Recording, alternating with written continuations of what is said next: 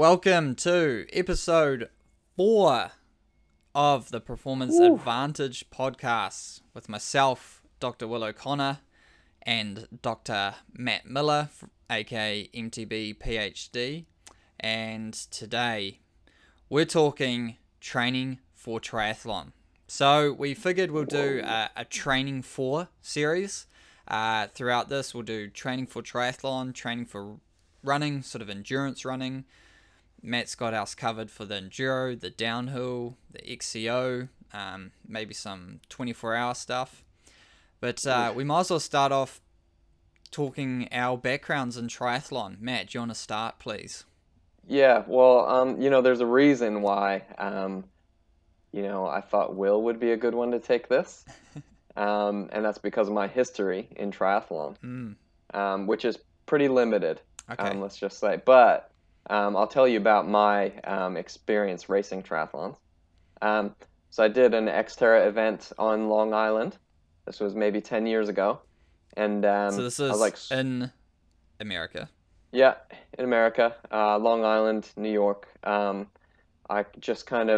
was like, sweet, I'd be real keen to try an Xterra triathlon, Yeah. I'm pretty good at mountain biking, and I ran once, and I swam as a kid, what could go wrong? Yeah. So, I showed up the night before, slept in my car, obviously, and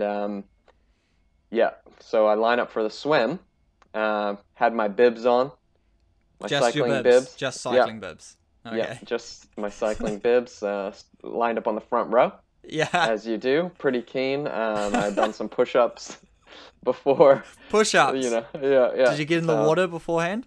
no, No. no, not at all. Okay. So yeah, I started the race, and about 10 meters in, Yeah. people started swimming over top of me. Yeah. So my bibs filled up like a big, you know, Yeah, kite like water or whatever. parachute. Yeah, like a parachute, and slowed me right down, filled me up, and I'm sinking. I thought I was gonna die. People are pushing me down. So,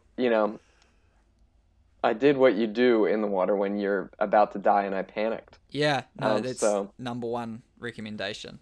yeah, so I started grabbing onto people that Yeah. were swimming over top of me, and then I could hear them, as I'm like bobbing up and down, trying to get some air. Like, he's grabbing, and then so I just waited until all the men swam over top of me. I just floated on my back for a second to like kind of give myself a rest, Yeah. and I swam to the nearest buoy and clung on for dear life.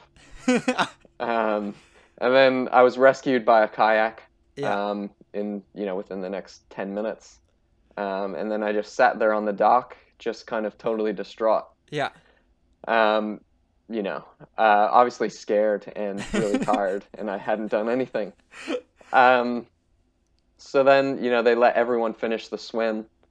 Uh, you know, Old people, every young babies, everyone Yeah. finished the swim. And then they let me do the mountain bike. I Yeah. passed everyone on the mountain bike, which was super sweet. And then it got to the run, and obviously I hadn't ran, Yeah. so everyone passed me again in the run. Yeah. So yeah. Yeah. Wow. So yeah, I'm not a really good one to talk about triathlon, but I mean, you know a thing or two about triathlon? Yeah. Well, my first triathlon, adult triathlon was definitely a better experience than that. So in New Zealand, we have the Weet-Bix Kiwi Kids Triathlon, which is like just thousands of kids do triathlon at school. And you've been involved. Have you been involved with it at all? You No, volunteered? but I've Yeah. seen we have a local series as well called I Tried the Try, Oh and yeah, right. So it's yeah, the same thing, just nuts. So I'd done triathlon, and then just through like rugby in school and everything, just team sports. Then after uh like university, first year of university, and playing rugby and getting drunk and living that lifestyle, I was like, nah, I wanna like push myself. I'm gonna do triathlon. I thought running was a bit boring, like just to run. yeah, Ironically, it's what I do now. But at the time, I was like, nah, I swam as a kid until I was about 12 or something. So, and I always ran. And then, like, riding a bike, you can't, if you just always there's that saying, right? You always know how to ride a bike. Yeah, it's like riding a bike. It's like riding a bike. Yeah. So yeah, I turn up and I used to wear these like tight shorts under my rugby shorts, like compression style things. Yeah. Underwear. Yeah, underwear, like long, Yeah. Okay. long underwear. Jockeys, yeah. And so I just turned up like I was starting in those, and everyone has these like wetsuits, and I'm like, Okay. what? Okay, so these wetsuits. I did not know this. I think maybe there was one other person without a wetsuit. So this is in Napier, the Shed 2 triathlon series there, which is like reasonably popular. And yeah, so start the swim and I just go hard out, 750 meters, full on. And after about 100 meters, I'm like so tired, and I can swim freestyle for a bit longer. Then I'm doing like a mixture of like freestyle, breaststroke, side stroke, try not to cramp or drown. And I finally get in. I'm not sure if I was last. I would have been very close to it. Then I like put my rugby shorts on, my old school singlet, tie up my like running shoes. Can't remember if I put socks on. Then get on this borrowed bike, this old I think it's like this purple Cannondale thing, and then just hammer it. And I started passing people because I had always ridden to school and stuff, and it's like riding a bike, and I was fit, so smash that. But then these dudes come past with these like carbon bikes and like aero things and lap me. This is sprint distance, so I'm being lapped. You know, so it's 7k, about 7k loops. So they've already gained 7k's on me on the bike and biking off. And then get onto the run, and I was already had my running shoes. I didn't even have cycling shoes, you know. So I was pretty good to go. And the run went all right. Like I ran in just under 20 minutes for the 5k. Okay. So then like finished all right, I guess. But I had these people wearing triathlon suits and they had springy laces, and oh man, it was eye-opening. And there was even more eye-opening when I went home and I was like, I need to get a wetsuit. And then there's like the cost. So then you start shelling out your cash, obviously. Pretty much, yeah. Like I was just, because it's in New Zealand, like you go to university during the year and then in the summer you go home, you work to get heaps of beer money for the next year. So I spent all that like during the summer on new bike, new cycling shoes, cycling shorts, triathlon suit, wetsuit, yeah. So then what did you drink the next year? Water? It was Tasman bitter. Yeah. I don't even know what that is. Yeah, don't worry. You don't need to know. So anyway, that was I was like I was 19, or pretty much 20 years old, and from there that just sparked an addiction into triathlon, and then I started racing. I just got better and better and started racing elite, and working with elite athletes throughout over the next sort of, well, that was 10 years ago now. So. Oh, you've been in it for a long time then. A long time. Yeah. Okay. Yeah. And yeah, and made that part of the people I researched and things. Yeah, right. So by this point, since you've dabbled a bit in triathlon, you know a bit about the do's and don'ts. Yeah. You know, I'm probably a good person to kind of ask you these questions because I don't know, you know, really many of the do's. Yeah, because this is, so a lot of people come in and they sort of are trying to piece together swimming, cycling, and running individually, which is not. Now, like, the sport's been around for at least sort of 40 years, probably 20 since it's been in the Olympics. So it's very professional, very advanced now in the coaching and methodology of training principles, and also triathlon is very receptive to change because it's such a new sport. Like the Tour de France has been the Tour de France for over 100 years. They just had their 100th anniversary or something. So you know what you're getting there, you know, and people are like, this is how we do it. Yeah. Drugs. Well, obviously. Yeah. So no, with triathlon, yeah, I thought we'll go through and sort of I'll talk through my approach to training for triathlon. Okay, Um, cool. and yeah, when we talk triathlon, it's sort of like, as I was saying to you before we came on air, like mountain biking. How do you train for mountain biking is like such a huge scope. There's downhill, there's cross country, there's 24 hour. So when we talk triathlon, we have short distance and long distance.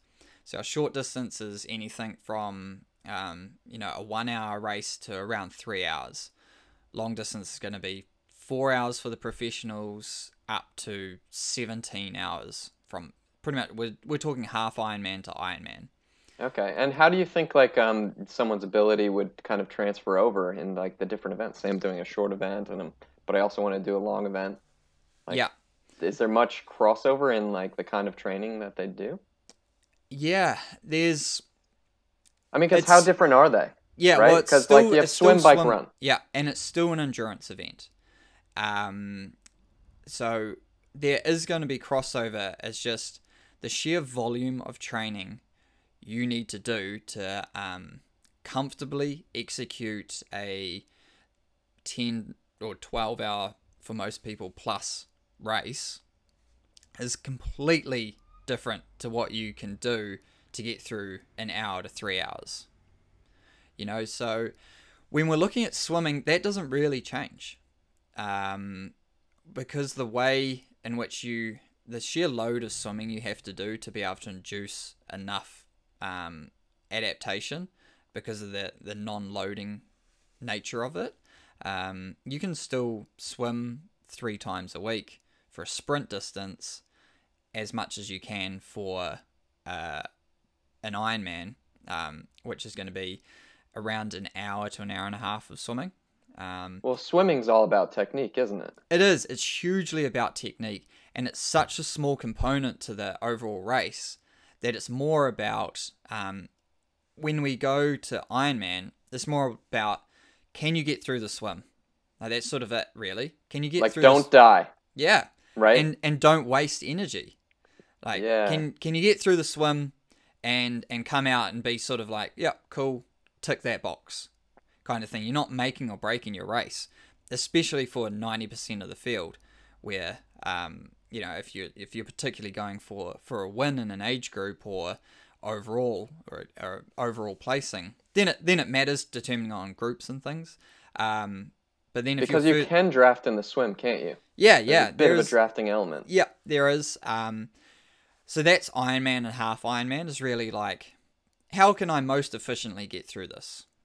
Because if I lose 5 minutes, gaining 5 minutes on the bike, which is, for the professionals, 2 hours, for most people, 2.5 to 3.5, like 5 minutes over 3.5 hours, that's reasonably easy to gain if you have enough energy.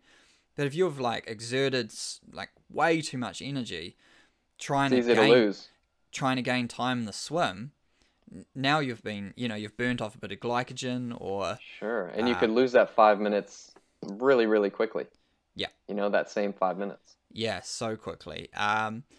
So that's long, and then when we go shorter, we still need to swim because now it does become a larger component.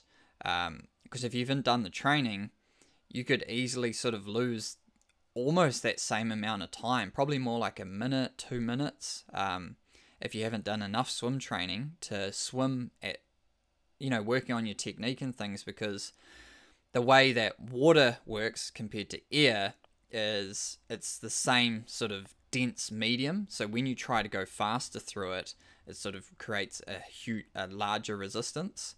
So you need to do sort of a minimum amount of swimming in both instances. One, to ensure that you're fit enough just to get through, and the other one to ensure that you're fit enough to be able to swim at a fast enough level that you're not completely out the back.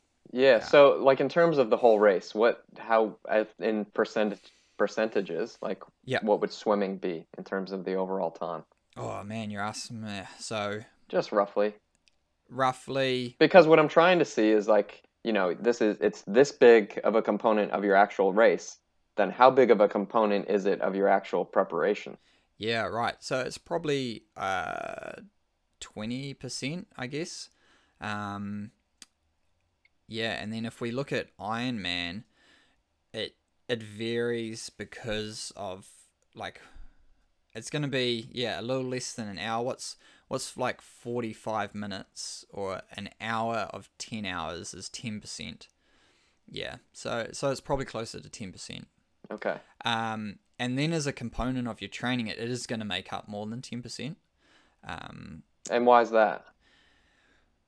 Well, let's say you train for 10 hours a week. Doing 1 hour of swimming is not enough to induce any sort of what's the way to say it, like to induce enough response. It's not enough stimulus. You could play around if you're doing a sprint distance. You could play around with like short, super and high intensity swim sets of like 3x3 20-minute swim sets. But even then, like that's not getting you fit, is it? Yeah, but I've always wondered, like, because you're doing all this other training, you know? Yeah, but we're Like, not using our arms. no. Yeah, so it's a totally different muscle group. Yeah, And it that, is. that's the whole point of training, right? You're Yeah, trying to like cause these changes within the cell in these muscles that you're going to use in competition. yeah, Swimming's quite a lot different than, the other sports that you're going to do in yeah. triathlon. It's so different, and so you need to, and then like with Ironman, like I'm saying, you need to be able to complete that swim and half Ironman without it having affected you at all. So you need to be very aerobically fit to do that. And then obviously to become very aerobically fit, you need to do a large volume of aerobic training, or at least a large continuous chronic stimulus on those muscles. Yeah. So if you're only gonna do 1 hour a week, it's not gonna do it.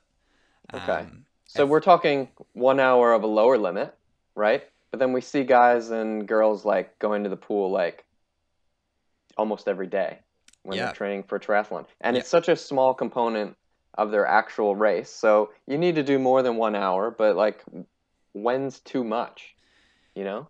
yeah. Well, the way to look at it would be to do some kind of time trial, right? To see where you are on the spectrum.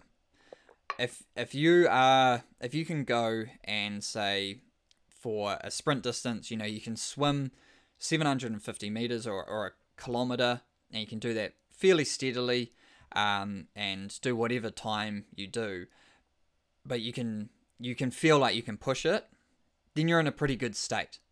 Okay, so now 3 times a week is completely fine. You can work on one larger swim set. You can work on for your overall endurance, low intensity one. You can do a high intensity sort of threshold based one for actually working on the muscular engagement and grabbing the water. And then you can do like a super high intensity like 50-meter 25-meter short sprints with technique based, and that should be enough to get you through, to help you improve and maintain a consistent swimming. But then if you're going into Ironman and you go, okay, well, I need to swim 3.8k, let's call it 4Ks, you go to the pool and you can't swim that without stopping. Now That's a problem. that's a problem. That's a big problem, because Yeah. now not only can you not swim it, when you do swim it, You're wrecked. you're wrecked. And you have to Absolutely. bike and run after that. So Not only just bike and run, like you're going to spend the next half a day doing that. So now you need to put in a fair block of time, maybe 5 sessions a week, to get yourself to the point that you are now able to comfortably swim a 4K. yeah. And once you So get to that point, you can then reduce the volume. And I think this is where people make the mistake of trying to continually improve. Like, look, we're trying to grab a couple minutes here. Like, we can get those on the bike very easily. yeah. Yeah, yeah. It's a bit like just kind of working on your weaknesses, isn't it? Like It is, you, but then like with running and cycling, we can make such large improvements through training smart and training consistently. Whereas with swimming, we can get to a certain point, and let's assume that your technique is good enough. When we're now going to really, really struggle for a lot of people to gain any significant improvement. right. Compared to if we just like said, this is what we're doing those 3 swims a week, this and this, and now we're really going to focus on how do we improve the bike and run and the overall bike and run combo. Now we're dropping huge minutes Yeah. that just aren't even available in the swim. Yeah. So you kind of have to take a step back as like either the athlete or the coach and be like, well, this is where we're at with our swimming, and this is where we can possibly be. Yeah. And then you kind of need to then take a step back and focus on the trainings that are actually a huge part of the rest of your race. Yeah. Yeah. Just draw that's a really good point to, if you can just draw on paper, like, what is the best possible outcome of me swimming my swim training for the next 6 months, say, what could I absolutely think I could peak out at in terms of swimming speed? You write it down, you go, oh, okay, well, that's like over 750, that's like a minute faster. And if you're near the top of the field, that is a big improvement. But in a lot of cases, you're like, oh, okay, well, why would I put so much effort into 2 minutes where I can do that same exercise on the bike and the run? Go, well, how much can I improve? No, yeah.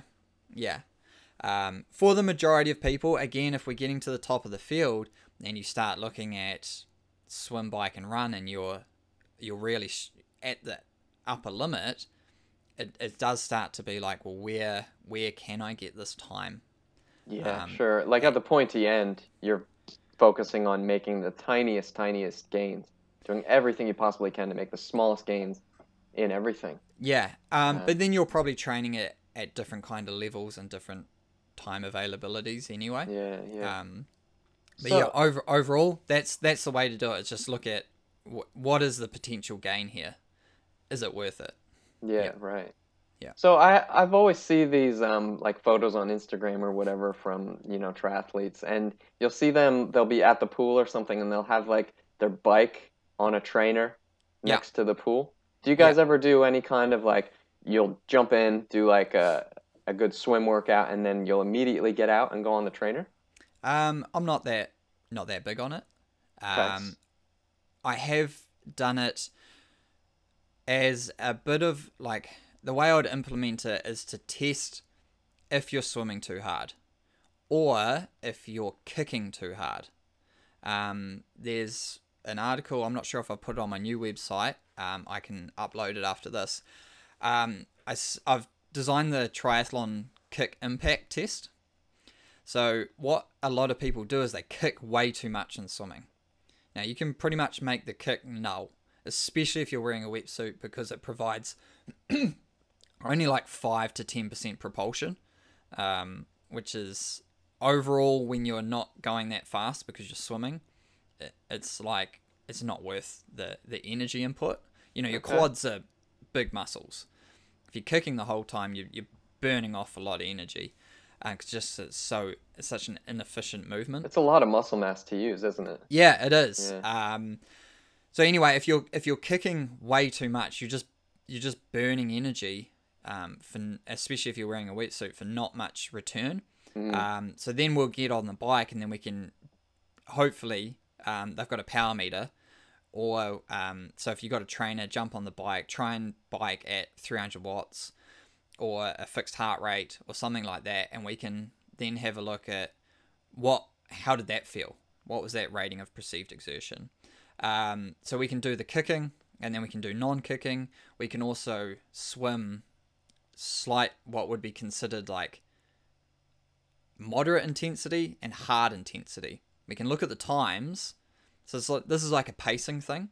Yeah. We can look at the times and go, look, for 20 seconds you got on the bike and you weren't completely wrecked. The amount of times people have got on the bike and it takes them 5 to 10 Ks, anywhere from 5 to 20 minutes to actually get going to recover from that huge bout of kicking, Right. or swimming too hard. And if they only went 20 seconds faster by kicking really hard, then Yeah, they exactly. probably And just we lost can that. we can see that when you come out and you got a heart rate monitor on, it's at 180, or if you've just calmed down a little bit and you haven't swum any slower, or maybe just slightly slower, but you're getting on the bike in a better position. So that protocol, yeah, is up on my website. I'll link to it in the description. Cool. But yeah, in terms of the whole like converting swimming to cycling, it's not, and even cycling to running, I'm not big on needing to work those transitions, especially in Ironman, because you have such a large time to readjust. For sprint distance triathlon, you need to work on it because you're getting off the bike and you're getting straight into a 5K run. So you're getting straight. You need to be able to be very experienced at quickly transitioning sports. In an Ironman, you get off the bike and what you're doing in the first 5K or 3K is going to be a lot different to what you're doing, another half an hour or so down the track. You got plenty of time to build into it. So it's not like you're getting off the bike and being like, I need to run. Like my legs are a bit, or just, if you just like chilled for 500 meters, you'd probably be fine. Yeah, just cruise for a little. Yeah, so it's important in terms of just getting that overall volume of training in a day to work a 3-hour bike and a 2-hour run or something. But that's not so much training the transitional side of things. It's training the overall, just the energy system. Yeah, the overall volume and muscular recruitment of like, you rode for 3 hours and now you got to run for 2 hours. And that's so would you, so say you're running and biking in the same day. Yeah. For your different training sessions, would you then, since you're not big on working on the transitions, would you then like maximize the break that you have in between those two sessions to get the most out of each? Would you do something like that? Yeah, morning and evening. Now triathlon's just a ridiculous sport. In terms of I would agree. Trying to juggle training, like what I'm saying, like what we've just talked about in terms of the swimming side of things. It's almost a completely different sport, swimming, that you're training for. There's quite a large crossover. Like, there's fitness gains, sure, like cardiovascular, like overall fitness, but in terms, you can swim all you want, and it's not going to make you a better runner. Yeah, that's for sure. Like you can you can bike all you want, and it's not going to make you a better swimmer. You know? Yeah. Well, I guess that should be more what I'm saying. You can bike and run as much as you want. It's not going to make you a better swimmer. Because swimming can help, but cycling is not going to help you swim any better. No. It's going to make your legs too heavy, and you're going to cruise along like a bloody jet boat. Yeah, I'd just spend the whole time on my back just resting. So hopefully the current will wash me in. Yeah, right. Okay, so I forgot the question. Where were we going with that one? Yeah, so you got trying to maximize the training effectiveness. Yeah, sure. It's so we need endurance for any event. Okay, even for the fittest guys, the sprint distance is taking an hour or just under an hour. Now that's a long time. That's an endurance sport. Yeah, I don't care what anyone says. Something that's 1 hour, something that's 15 minutes is an endurance sport. Yeah, it's the name is deceiving, right? Yeah, like sprint distance. Like, oh yeah, it's just hard. Again, so we need to train 3 sports, but we also need to train a reasonable amount of volume. So when it's generally for a lot of people are working Monday to Friday, we're trying to get some consistency in with some intensity. So a triathlete would probably train slightly harder than I would have an individual sports person, because they're not able to run 5 days a week. To get to be able to not have to run hard, because they can run enough to get benefits from just being running, the overall running volume. But they can get all that fitness side of things from the swimming and the biking. So I will retract my statement that swimming doesn't help you with other sports. So other sports don't help you with swimming. Sure, yeah. Yeah, so now we can get a lot of the fitness side of things that we need from not running. So that's all good. Now we can look at making a couple or a singular running session a lot harder, like an interval based one. And so if you're running 3 times a week, you got your long one. In the weekends, generally, you've got your general aerobic run on, say, a Tuesday, Thursday. Now you've got like an interval-based run. So if I was just training a runner, there's no way I'd have 3 runs with one of them hard. It's just, you'd just get them to run a lot more. Yeah. For the same benefit and less risk of injury and overtraining. Yeah, sure. Because the faster you run, the more potential you have for getting injured, and the more you run. So running is also tricky, isn't it? Yes. Because you can bike as much as you want, really. Yeah, and the bike for a lot of people is going to be the largest component and the biggest potential for gain. So then we can get a lot of volume and fitness out of the bike. And yeah, it is about trying to bike a lot, but then you still, if you're doing an Ironman or a half Ironman, you still have to run a marathon or a half marathon, right? So trying to train for that off of 3 days a week is kind of hard. And then, because there's a saying, swim and bike for show, run for dough.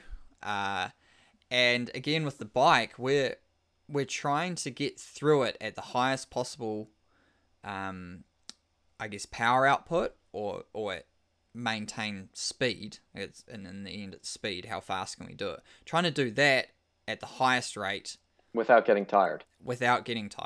Right? Whereas swimming, we're not too concerned at our best possible output. We're more just like, let's get through it. If we lost a couple minutes, we did. If we didn't, great. In the bike, if we are not on, we can lose 20 minutes or 30 minutes, if we've potentially gone out a bit hard. And then again, if we haven't lost that time in the bike and we've just overexerted ourselves a bit in order to meet a certain time requirement, we are most definitely going to lose that from kilometer, mile 20 or kilometer 30 onwards. Yeah, and the same goes for a sprint distance triathlon.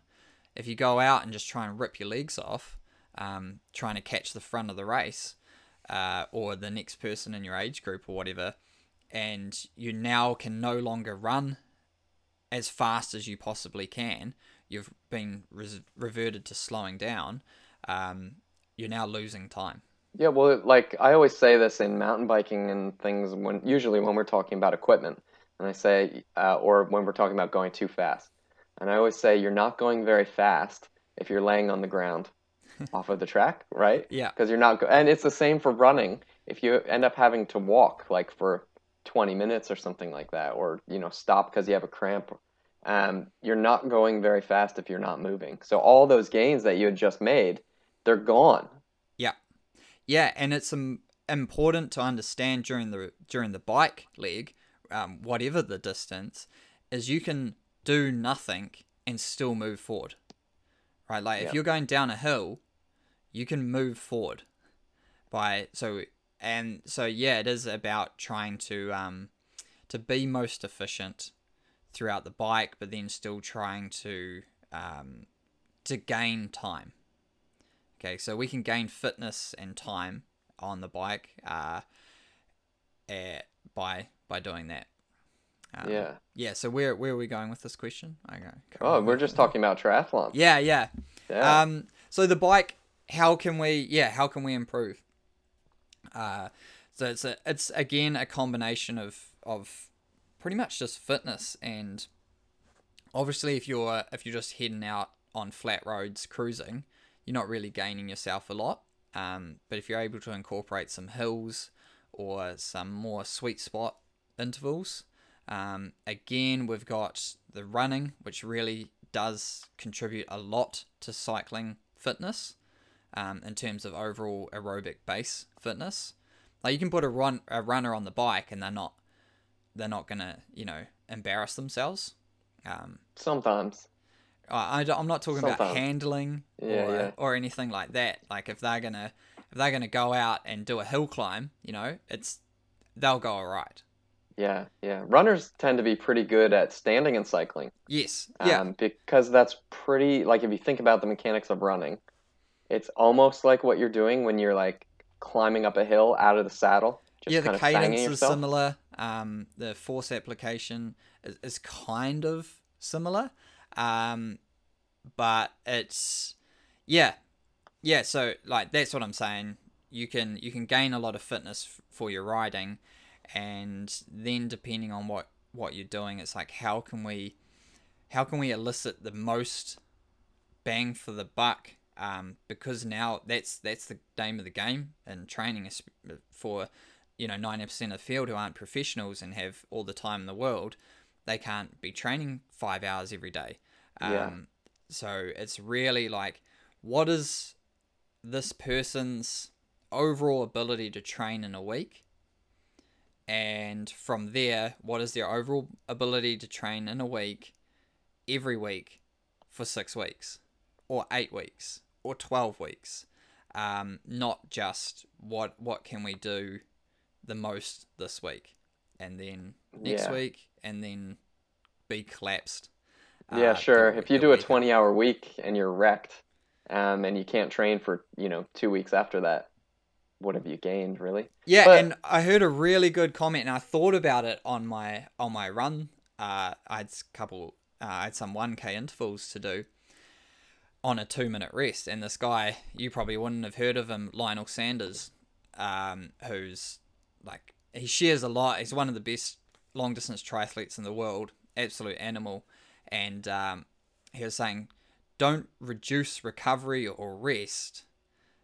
Show me more work in the intervals, right? So it's you need to understand what the main goal is of your training, is to become a better athlete. So if you're so tired that you can't be hitting your goal times, or you're just slow, you're gaining all this fatigue and all of your power outputs, swim times, overall training sort of intensity is all dropping. You're in this gray zone, which triathletes fall into so easily because it's so volume intense. yeah, yeah, People are like, well, let's say we're doing 3 runs a week, right? You got Tuesday, Thursday, and Saturday. Now, for whatever reason, Tuesday rolls around. Maybe you've got work commitments. Maybe you're just really tired. Something happened. Now you can't run. Now you haven't run since Saturday, and you're not running till Thursday. That's almost a whole week without running. So that weighs on you. And yeah, you're like, yeah, oh shit, I better get out tomorrow. Otherwise, I wouldn't have run for. And when you look narrowly at the point in time, overall, you're like, oh, actually, I've only missed one session in a month, but at that point in time, so yeah, yeah. But with that with happens, like missing sessions. it does, That's but just it's normal. harder with triathlon because you're missing a quite an integral link in your overall plan. Where Yeah. So when this you're is when you're this is kind of cycling what I'm every day, what's that? this is kind of what I'm thinking about, like, and like, because you talk about this gray zone, and Yeah, I'm thinking about a triathlete that they're doing less of a sport, less of each um, activity yeah, each week. So potentially they need to spend a little bit more time going at a higher intensity in each. yeah. How many high intensity sessions can you really do? Um, Because I think this is where people kind of start to really make mistakes, right? You're like, well, I'm doing less running, so I need to go a little bit harder in my running. I'm doing less cycling, I need to go a little bit harder in my cycling. And this is one of the biggest pitfalls is when people are training for sports is they end up going too hard in a yeah, lot of things. So yeah. how hard do you really need to go? to avoid having your intensity have to reduce and fall into that gray zone?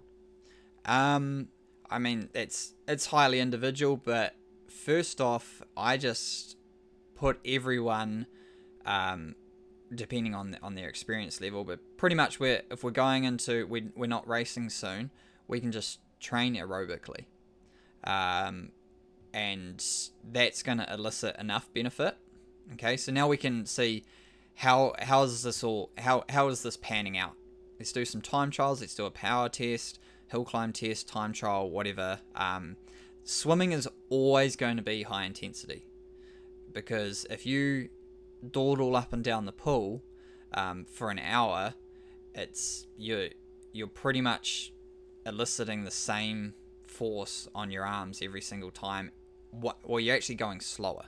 Okay, you will fatigue. So it's really hard to try and overload the arms in swimming. So you need to, by just swimming non-stop. You need to kind of just go. Yeah, you need to do intervals. Whereas you can do an aerobic-based hill climb, say at a cadence of 40 to 60 with a low heart rate, but you are gaining a large amount of stress in your muscles. Large muscle recruitment, because you can fight gravity. Same with running. Even if you're walking up a flight of stairs, like a large stair set amongst a hill climb, and say you're taking every second step, but you're walking, you're still fighting gravity at quite a harsh rate. That you can gain fitness. So yeah, that's generally what I'm having to do, is actually slow everyone down.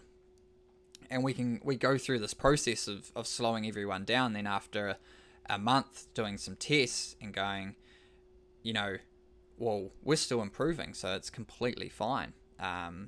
And after that, it becomes like, well, we do need to be exercising, racing at a high intensity.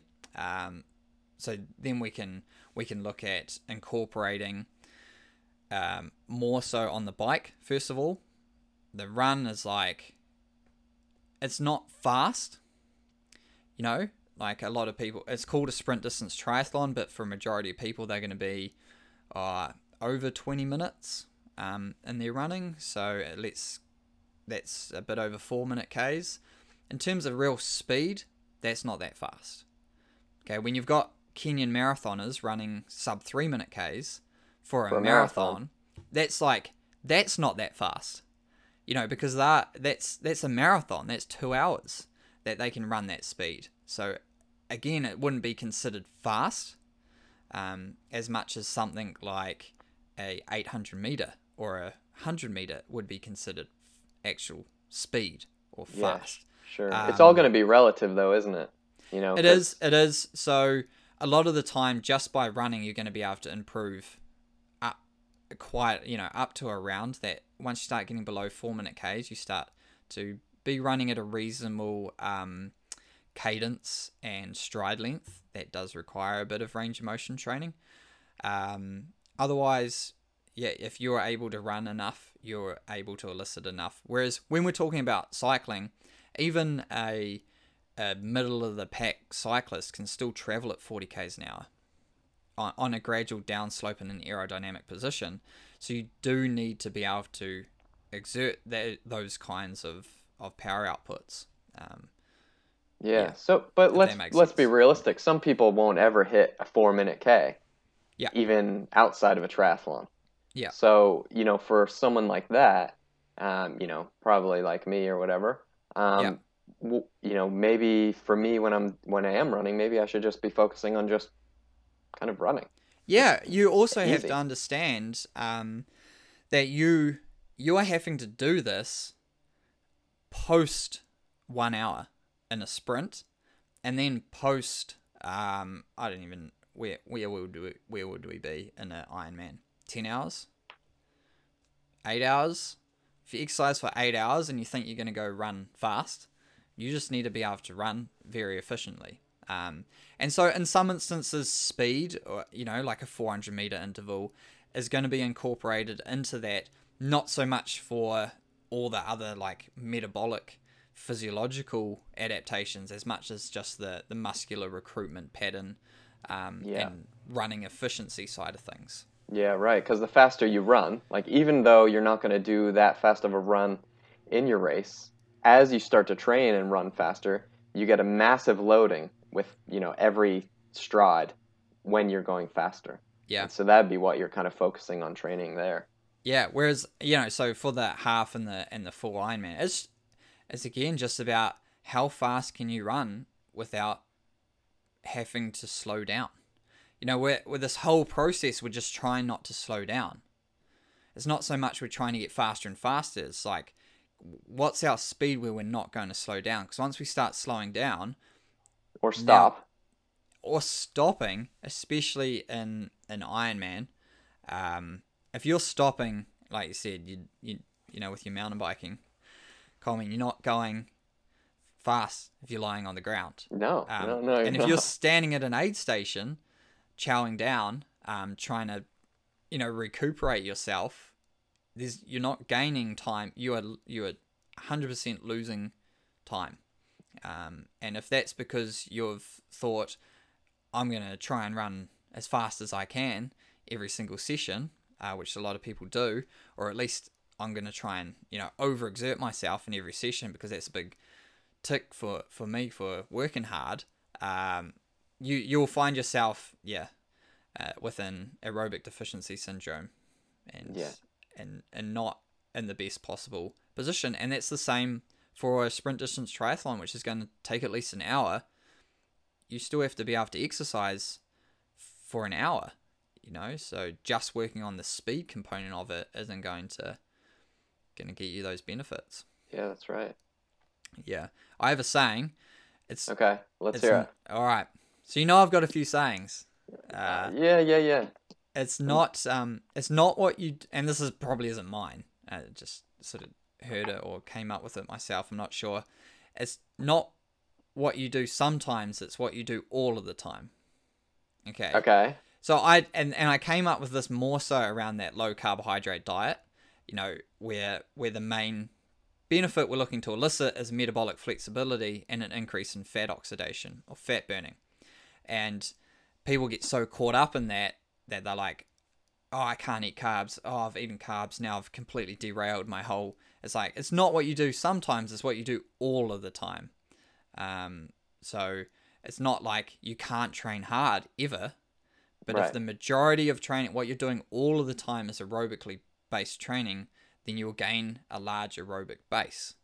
If what you do a lot of the time is hard, middle of the road training, you can't really expect to go up or down from that. And if what you do all of the time is continuously like train, overtrain, rest, half-ass training, like that's what you do all of the time, so that's what's going to happen. Yeah. And it's the same with expectations and results. Triathlon's quite bad for that in terms of people actually understanding what have you run off the bike before, and not what have you run fresh and what do you think you'd do. It's like, what are these actual numbers or times that I'm expecting to hit, because otherwise, you're going to be again trying to go too fast and slowing down. Yeah. Yeah. When you were talking about your saying there, you kind of reminded me of my saying. Oh, yeah, what's that? And my saying is that if all you eat is tater tots, you're gonna race like a tater tot. Oh, right. So that's my go-to. Yeah. You could use it with any food, but that's training. Training's chronic, right? So you need to keep doing it. And if you can't keep doing it because you're too tired, or you don't keep doing it because of whatever, you need to really look for those chronic kind of gains in your training. Little baby steps all the time. Yeah, and that's where it comes from. Like, so if we're talking about sleep, or we're talking about nutrition, or we're talking about stretching or massage or roller work or recovery, it's not what you do sometimes. Like, oh yeah, I get a massage once a month. It's like, okay, It's what you do. What do you do in the other, like, however many, 29 days in the month? Yeah, that's right. I love tater tots, right? So that doesn't mean I'm not going to ever eat a tater tot. But Yeah. if all I ate was tater tots, I would race like a tater tot. And, if all I did was, train way too hard or, blow myself up all the time, I'm going to race like a tater tot pretty much. So, Yeah. yeah. Yeah. Although, like, I predominantly train aerobically, right? Like, it would be, like, at the moment, I'm around that 80-20, 80% aerobic, 20% high intensity, for my marathon. But otherwise, it would be even 90%. But then I run fast. Like, I was able to finish off a 130k running week in the weekend with a 34-minute 10k, which, so although I run slow almost all the time, I can race fast. So I guess my saying doesn't really work in that instance. Right. If Yeah. I'm just thinking out loud. Well, if because if you think, oh, all I eat is tater tots, I'm gonna race like a tater tot. If all you eat is slow running, you're gonna race slow, right? Which actually isn't true. And this is both. Well, I guess I like don't always train, but no, but you yeah, do most of like training aerobically just kind of makes sense, and we've talked about that before. I like the benefits of that, and yeah, that's probably another podcast episode actually. it definitely is. Yeah. It is. But then, like, the majority of you wanted to talk about energy systems today, and I was like, geez, that's a hard one to navigate. Like with this 10k that I just did, although 80-90% of my training is aerobically, that's 95%, probably 97% of a 10k running race is going to be aerobic. So it's not so much like, although I'm running fast, metabolically, I'm using the predominant energy system that I train in. Yeah, it's all going to be relative. And if you're running for 10K, it's going to be mostly aerobic. It doesn't matter who you are, whether you're running 20-minute Ks or 2-minute Ks or something. It's going to be aerobic relative to yourself and what you can do. You can't sprint for 10K. No. Yeah. So I guess, I mean, in that sense, my saying still works. Yeah, definitely. We'll give it. So what else do you want to know about training for triathlon, Matt? I think we could talk about this for years, training for triathlon. I just like, we're starting to run out of time a little bit here, but what do you think about some major pitfalls that people, have in their training for triathlon? Anything common that you see a lot when you're working with triathletes? What would be the most common? Swimming too hard. Again, so swimming does need to be hard. We've gone over this. But then it also, you need to be able to swim efficiently. So one of the big things I see is people are going out and they're trying to, generally if you swim with a squad, so you won't know this, Matt, if you swim with a squad, you have lanes. Okay, so you have the fast lane, and then you have the moderate lane and a slow lane. Depending on how big your squad is, there may be more of them, right? And so, like, when I started, I wanted to be in the fastest lane. So I was trying to get there as fast as possible. And I was just reaming myself in these swim sets because now you know our friend Hamish who used to do triathlon. He's a farmer now. But so Hamish was a far, far better swimmer than me by all accounts. And I'd jump in his lane. Now we'd do a warm up and I'm getting thrashed. And then we'll do the session, and I'm pretty much doing his session, and way above your limit. Way above my limit. How do you feel after that? Like wrecked, and he's ready to go. Yeah. Because he's training essentially like just overall the session is aerobic, I guess, because although on say he's doing 100s, he's getting 20 seconds rest, and I'm getting 3, and I'm swimming at a higher intensity anyway, and so now by the 10th one, I am just in the box complete, and he's just ticking them off. Yeah. You You know, just need to go home and eat a can of baked beans, don't you? yeah, and so there's no progression there. Again, although we're training high and getting, we're in this middle of the road where now I'm not sort of training easy, but I'm also getting so fatigued. I'm not swimming efficiently, and I'm warming up too hard, and the same goes for swimming too long sets. Like you can get in like 3Ks is completely fine. Even 2Ks, depending on your ability, you can get your warm up done, and you can nail your sets, nail your times, give yourself enough recovery. It doesn't need to be 5 seconds like a lot of people think. You don't need to be pushing for these short turnaround times. Give yourself 15 to 30 seconds. I highly recommend the Swim Smooth program. They essentially have this beeper that goes in your swim cap, and because the pool is always the same distance and water's essentially the same density, when you swim at a speed, it's pretty much the same output over the distance, right? So you put this beeper in, and it can. So you go, oh yeah, I need to be swimming 25 seconds per 25 meters, so it will beep, so you can actually stay on pace.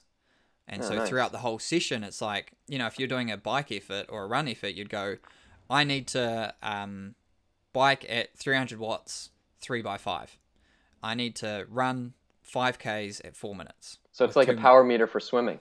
It's like a power meter for swimming. Yeah, so you put this in and you go, I need to swim my threshold. You can do a time trial, 400 meter time trial, 200 meter time trial, just like your critical power one, right? Take the asymptote, draw the curve. There's a calculator online. Just do that. Do that. And just like your power output comes out at 280 watts, this comes out at your 100 meter threshold is, a minute 40, right? So you can put that timer, you can put that 1 minute 40 in as 25 or 50 meter intervals, and it will beep. So if you're going too hard and then dying, or if you're swimming, too slow, and you need to it's just speed something up, to kind of gauge. It's making sure you're yourself. staying in your zone, Yeah. and that consistency. You're not, reaming yourself. And again, with triathletes and a lot of athletes who are often overestimating their abilities, do your time trial, and if your time trial says what it says, that is what you are able to put out. Yeah, So it's not just triathletes that overestimate their abilities. It's just kind of athletes. everyone. So, do your time trial, and it will tell you, cool, that's just, you have to accept it. Yeah. Because it's you, and you'll probably end up training slower than what you were, and not being as wrecked by the end of it. There you go. So that's in swimming. Then in running, it's generally too hard. Running too hard, standard. Running too hard is very standard. And cycling is overall pretty good. I don't really see too many issues with cycling. I see one actually. While we're on, that? probably they're braking too much. But we'll talk about that next time maybe. Biking, the biggest pitfall in biking would be bike setup. Yeah. A lot of the time that sort of, I guess it goes, when we're looking at longer distance, actually in a lot of cases, people are trying to be really aerodynamic.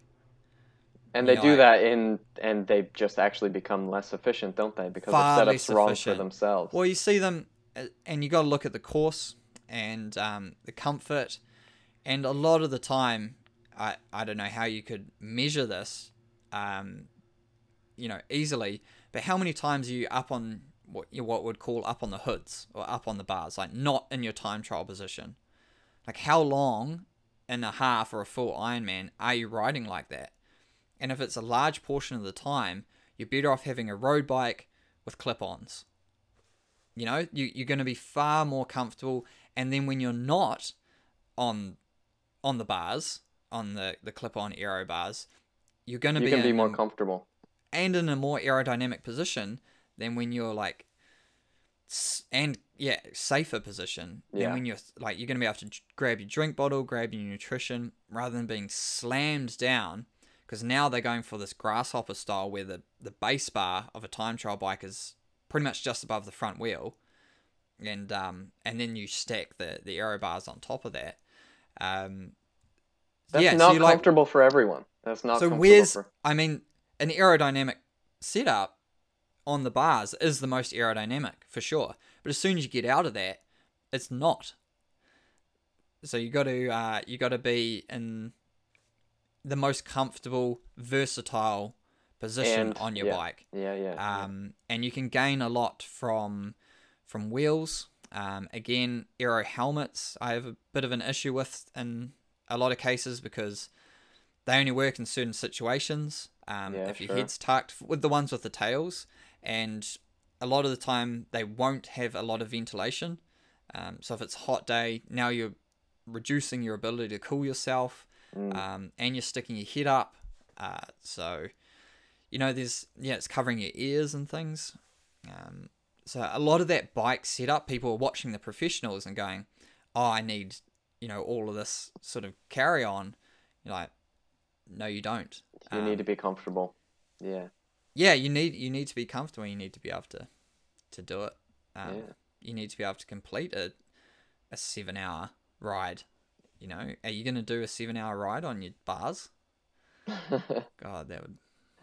Yeah, that might hurt. You'll be sore anyway, but that would make you maybe more sore. Yeah, well, but the thing, so when you're on the time trial bars, like you're closing off that hip angle, you're putting a larger amount of pressure through like your hip flexors and your hamstrings. So that's not helping your run. Right. At all. So if you can open yourself up, I mean, I'm not going to recommend anyone sitting upright, but that is going to open your hip flexors up quite a bit, which is what you need to do in the run. You need to be standing up. So if you've essentially, exercise, like you're in the position of sitting at a desk almost when you're on your bike, and that folded over, hunched position, and then you got to try and stand up and run with a nice fluid running style. So yeah, that would be pitfalls for the swimming. Swimming far too hard and outside their ability, or not even understanding their own ability with not completing a time trial. The bike is the positional side of things, over comfort, trying to be aerodynamic, and then the run is trying to gain speed or trying to run faster. When in actual fact, I had this friend. He was a marathon runner, really really good marathon runner. And he's like, he'd sort of retired. He ran collegiate over in the States, and said, oh man, I was like, at the time, this is many years ago, he's going, I'm going to do an Ironman. I was like, you're going to smash it. He goes, no way. I've got to run this marathon after 10 hours of exercise. I'm like, there's no way I'm going to be able to do anything remotely fast. It's just going to be a matter, like, I'm just going to be able to, he's so fit and so well trained in his leg muscles for running that he was just able to complete a steady run without fatiguing, even after having done 10 hours. Because for him, he would do a session like that, like a 40K run, at the end of like a month-long training block. Yikes. So that's not too dissimilar from doing it at the end of, fatigue levels wise. Yeah. Sweet. All right. Yeah, I could definitely go on. You could. Go on. But those are a lot of the things that I consider. And again, like, I think over this whole Training 4 series that we're going to do, we're going to be reiterating the slowing down. Yeah, I think we will. Yeah. The slowing down and consistency. So the best way to do that is heart rate. Jump on pacoaching.tv, check out the blog, and it says how I recommend to train in the heart rate zones and how to calculate your own heart rate zones. Or you could do it by training with power, and we talked about that last week, so you could listen to that podcast that we talked about last week. Or you could contact myself or Matt Miller at MTB PhD. We're both professional professional coaches, Matt? Is that what you Yeah, call yourself? yeah, we are. That's pretty crazy, isn't it? It is. It is Yeah. a bit. All right then, Matt. We'll touch base next week. Thanks for joining me again. Sweet. Appreciate it. See ya. See you then.